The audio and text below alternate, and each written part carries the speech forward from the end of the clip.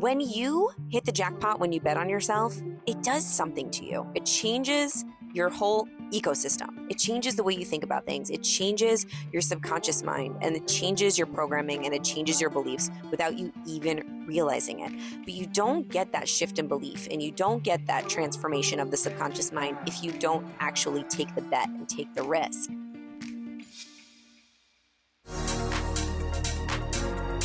What if today was the day that you dared yourself to do what you've always wanted? Welcome to the I Dare You podcast. I'm your host, Jen Gottlieb, and together we're going to step outside of our comfort zones and into our best lives, one dare at a time. So come on, I dare you to dive right on in. Hello, fam. Hello. Welcome back to the I Dare You podcast. It's me, Jen, coming to you from the closet yet again. I just rhymed, and I didn't even mean to. I've probably done that a couple of times now, and I'm still entertaining myself completely with that. Okay, anyways, I'm really stoked about this one because I want to ask you a really important question. When was the last time that you bet on yourself? Like really, truly bet on yourself? And I mean financially, energetically, mostly financially though. Like when was the last time you put money on the table for you and you believed in yourself enough to bet on yourself? And you know, betting on yourself could mean financially, but also like betting on yourself that you might get embarrassed, betting on yourself that you might fail, betting on yourself that you might crash and burn, betting on yourself that you might get rejected or make a fool of yourself. When was the last time that you believed in yourself so much that you made a bet? And I was sitting talking to Liz, my chief of staff, this morning, and we were talking about this topic. And we were talking about, man, like the things that we've done this year that have moved the needle the most, and the things that I've done in my life that have moved the needle the most. And it's funny because the lessons repeat themselves all the time, like different levels, different devils, right? So the first time that I bet on myself taught me a lesson that I needed to learn in order to bring that same betting on myself mentality into my life now. And so I wanted to tell you this story of the first time that I made a huge bet on myself and it paid off. Now, I will be telling you lots of stories of times where I bet on myself and I didn't win the bet. I lost the bet. But in fact, you know, in the end, I ended up winning some sort of bet because if you've been listening to my podcast at all, you know that I am a true believer in rejection is just redirection. And for every no, there is a yes. But when you hit the jackpot, when you bet on yourself, it does something to you. It changes your whole ecosystem. It changes the way you think about things. It changes your subconscious mind, and it changes your programming, and it changes your beliefs without you even realizing it. But you don't get that shift in belief, and you don't get that transformation of the subconscious mind if you don't actually take the bet and take the risk. So I was reminded of the first time that I really bet on myself and proved this to be true. And since this time, I always think back to this time. This is like my anchor thought whenever I'm scared to bet on myself in any situation, whether that be financially or in a risky situation where I might make a fool out of myself, or I might fail, or I might get rejected. I'm always bringing myself back to this one time where I took this massive bet and it paid off insanely much. Insanely much doesn't make any sense. But it paid back an insane amount. That's still the gift that keeps on giving back. And it's really how I got my 5-year stint on VH1, which, you know, we've talked about this and me being on that show. So if you're just picking up this podcast for the first time and you're just learning about me for the first time, I was on a TV show on VH1 for 5 years, all about heavy metal and rock and roll music. And while it was a version of myself that couldn't have been further from who I really was, playing this character of this person that loved heavy metal music, it was an amazing job. And it was an amazing chapter in my life that really provided so many beautiful gifts, where in the moment, some of those gifts I didn't think were gifts. I thought they were, you know, horrible at the time, but now I look backwards and I realize how they were such gifts because they provided so much growth, so many relationships that I needed, so many insights that I needed to learn in that specific way at that specific time. But most importantly, like, you know, you can't connect the dots looking forward. You can only connect them looking backwards. And when I connect the dots looking backwards, I wouldn't be sitting here right now in this closet talking to you, teaching you this, if I didn't have those 5 years on VH1 on that heavy metal show. Now, the biggest bet I ever took on myself was essentially the bet that got me this show. Now, if you have not listened to my episode all about how Britney Spears helped me get my job on VH1, go back and listen to that episode. It's one of the first episodes on the podcast, and that was how I got the job on VH1 to begin with. So I'm going to pick up right after I got the job on VH1 and tell you this story of how a very, very specific bet I made on myself changed my entire life, and how I almost didn't bet on myself. I almost wouldn't be sitting here if I didn't take this risk and bet on myself financially, energetically, spiritually, emotionally, and in all the ways you can bet on yourself. So I got this job on this heavy metal show when I was an actress back in the day, and I was very excited about it. And I did my first season in New York City. There was a small studio in Midtown, and I would go there, and my job was to be the prize girl on this heavy metal talk show called That Metal Show. And That Metal Show was hosted by 3 heavy metal experts, and 2 of them were comedians, and one of them was just like a really hardcore heavy metal expert. His name was Eddie Trunk, and then Don Jamieson and Jim Florentine were the other comedians that hosted the show. And I was initially cast to be the hot chick, kind of like the Vanna White of the show. And my title on the show was Miss Box of Junk. So every time they did this one segment on the show where the live studio audience would ask Eddie Trunk a question and try to stump him, try to get him to get the question wrong, every time they would stump him, I would come out and I would bring out this box, and they would get to stick their hand in my box and pull out a prize. And that was my job. That was it. And at that time, I was getting paid like, I don't know, $300 an episode to do this. I would show up at this little studio in Midtown. I would do my little job where I brought out the box, and the person won the prize, stuck their hand in my box. I know, super degrading, but I was happy to have a job. Pull out the prize, and I would walk off, and that was it. That was my whole job. I didn't say anything. I was not SAG. I was not anything. I was just basically like a glorified extra. Okay. Or what they would like to call, I think I was basically a glorified extra. Or like an under 5. Like I had under 5 lines, they would call that in the acting world. So after I did that first season, I was like, okay, great. That was a job. I was on cable. It was amazing. Hopefully next time I'll have a bigger part, maybe, if I did a good enough job being the greatest Miss Box of Junk ever on the history of the planet. And I get a call after season 1 had ended, and the producers tell me that they are moving the show to LA. They're moving the show to Los Angeles, and I can either go and pay my own way. I would have to pay for my flight. I'd have to pay for my hotel and just get myself there and be there for 10 days. Or they were going to hire somebody in LA. So basically they were telling me I could have the job. I could go be Miss Box of Junk again on another season, but they weren't going to pay for me to go. They were just, because they didn't need to at the end of the day. They could have hired some other girl in LA because I was replaceable at that point in time. I had only done 1 season. I didn't have that big of a role on the show. They could just go find another hot chick in LA to be Miss Box of Junk. They didn't have to pay for me to fly out there and get me a hotel. That would be dumb of them. And I kind of agree. So here's the thing. I had 2 options. I could either stay home in New York and not go and keep auditioning and maybe get an even better gig and be in the city. And the more that you're in the city, the more opportunities you have as an actor. Or I could somehow conjure up the money to get a plane ticket to LA and somehow conjure up the money to be able to get a hotel room in Los Angeles, because I knew nobody there. There wasn't like I had a friend there that I could call up and stay at their house. And I had no money. I was an actor and I made like $300 an episode, as I mentioned, for that first season. And I was struggling. I was waiting tables. I didn't have the money. So everybody in my life that I asked if I should do this, they all said, well, it's kind of dumb because you would end up spending more money than you would make. It's not a smart investment in yourself. It's actually quite stupid. I can either stay in New York and have a chance at making a lot more money and getting a better job, which is better than Miss Box of Junk, right? Being the prize girl. Or I could spend more money than I could possibly make and go to LA and be part of this show and continue to see if possibly something could come of it. But I got this feeling in my gut that just told me I needed to go. It was screaming at me. It was like, have you ever had a whisper and in the back of your mind. And Oprah says this a lot. She talks about the whisper. And if you don't listen to the whisper, it turns into a scream and it gets louder and louder and louder. And the whisper was just whispering, you have to be part of the show. You have to go. You have to figure out a way to go. This is just the beginning. You need to go. Because I knew that if I went and I showed up and I put the work in and I got there, that there was opportunity for me to turn this into something better.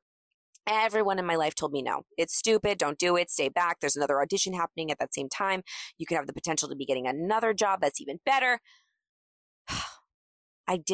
There was something in me that said I needed to go. So what did I do? I asked for help. I called my mom and I said, Mom, I need to go to LA.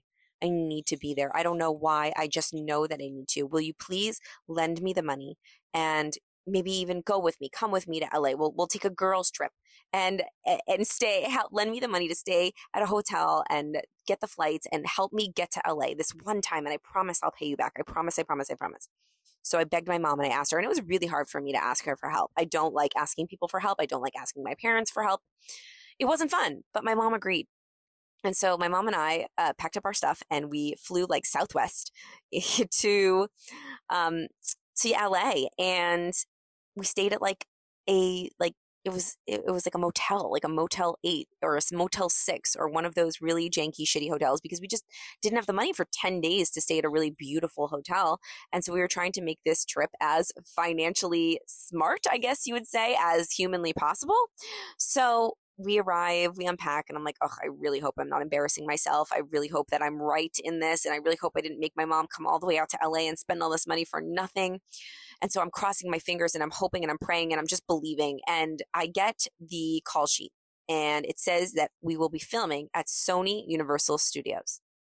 So the moment that I arrive, we get in a car and we drive and we arrive at literally the Sony lot, Sony Universal Studios, where all of the biggest movies were filmed. We go through this lot and it's like on the right, the new Batman movie is filming. There's Christian Bale. I see him out my window of my car. And then on your left, the Shark Tank cast is there and they're filming Shark Tank right next door. And then I walk into this huge, beautiful soundstage and I literally felt like a movie star. It was unbelievable. I was like, holy crap. So right when I walk in, the producer comes up to me and he says, Jen, we're so excited you're here. Guess what? The show isn't going to be a half an hour anymore. We're going to change it and it's going to be an hour. And that means we're going to give you a bigger part on the show. Whoa. Okay. So they gave me this whole other segment where I got to actually have lines and say more stuff. And because of that, I went from being an under 5 to being a principal on the show. And because I was suddenly a principal on an hour-long show, they had to make me SAG-AFTRA. Whoa. Now, if those of you who have no idea what SAG-AFTRA is, it's the Screen Actors Guild, and it is something that every actor just strives to get their entire career. And I was working so hard to try to get my SAG membership, my SAG card. It was the only thing that I wanted, because once you had your SAG card, you could start to audition for SAG movies and SAG shows, and you're protected by the union. But it's very hard to get your SAG card because it's like a catch-22. There's all these rules. You have to be part of a SAG production in order to get it, but it's very hard to get a SAG production unless you have your SAG card. It's just really tough. So the moment I get there, I'm having this experience at Sony Universal Studios. I get my SAG card. And because I get my SAG card and they make the show an hour and I have more lines and I have a bigger part, they're forced under the union to pay me a hell of a lot more money. So my little $300 an episode skyrocketed. It more than quintupled. I'm telling you, if that's even a word. I ended up making all of the money that my mom spent on the entire trip in one episode, and I could pay her back in one episode. We filmed 10 episodes. It was unbelievable. And because of that, because I showed up for that second season and I crushed it and I knocked it out of the park and I showed them that I was all in, that I wanted to be part of this show. From then on out, they flew me to LA for all of the rest of the seasons, put me up in a beautiful hotel, rented me a car, treated me like a queen, gave me my own web series, and it turned into a really, really incredible experience from then on out. And it was because I bet on myself. It was because I believed a little bit more than I didn't, that if I just showed up, I would be able to make that experience work for me. I would be able to make that opportunity work for me. And it was, yes, a little bit of luck, a little bit of the universe working in my favor, but a lot of it was by showing up and showing them that I was serious about it, showing them that I was willing to invest and bet on the fact that I bet on that show and I believed in it and I wanted to be part of it enough that I flew myself out there and I put myself up, and that showed them a lot. But it also showed the universe that I was willing to bet on myself. And I believe that the universe rewards people that bet on themselves. You attract what you are. You attract the frequency of which you're vibrating at. And I was vibrating at a frequency of abundance. Like, I got plenty of money. I'm going to ask my mom. We've got it. We're going. We're going to make it work. We're going to make it happen. I had a positive mindset. And because of that, more positive things happened to me as a result. And so from that experience, now I pull from that experience all the time. And I really encourage you to think about experiences in your life like that one, where maybe you bet on yourself, or you took yourself outside of your comfort zone. You did something a little bit crazy and it provided an amazing opportunity, or it made something really great happen, or you did something that you didn't want to do, or you had a conversation you didn't want to have, or you got rejected and you turned it around, or a badass moment in your life where you really crushed it when you did something you didn't think you could do.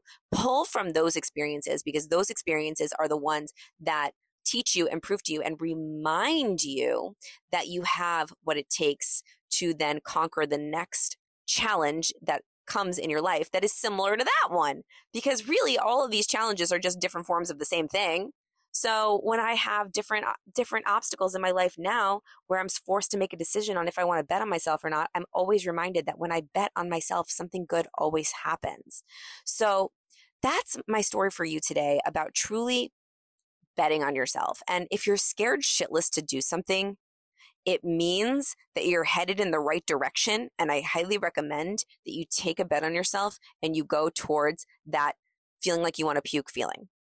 I know for certain that every time I feel so scared that I feel like I want to puke and I don't know if it's the right decision and everybody's telling me not to do that thing, that there's probably something there. There's probably something great there. Now, I'm not telling you to do things that are absolutely ridiculously stupid, all right? But I am telling you to follow your heart and follow your gut. And if you're scared to do something, it probably means that it's something that you need to lean into, whether you need to learn something from that situation or there's actually an amazing opportunity on the other side.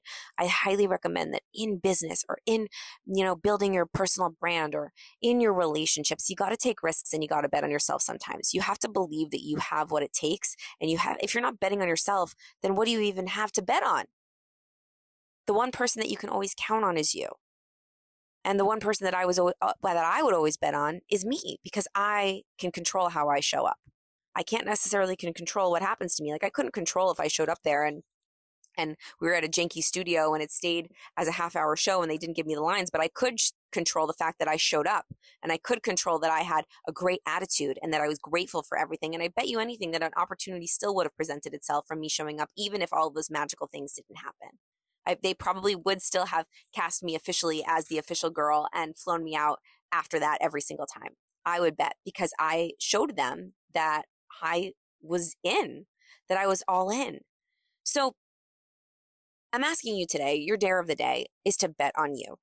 Is there something that maybe you are hesitating on investing in, or time, not even just money, investing time in, investing energy into, investing emotional resources into?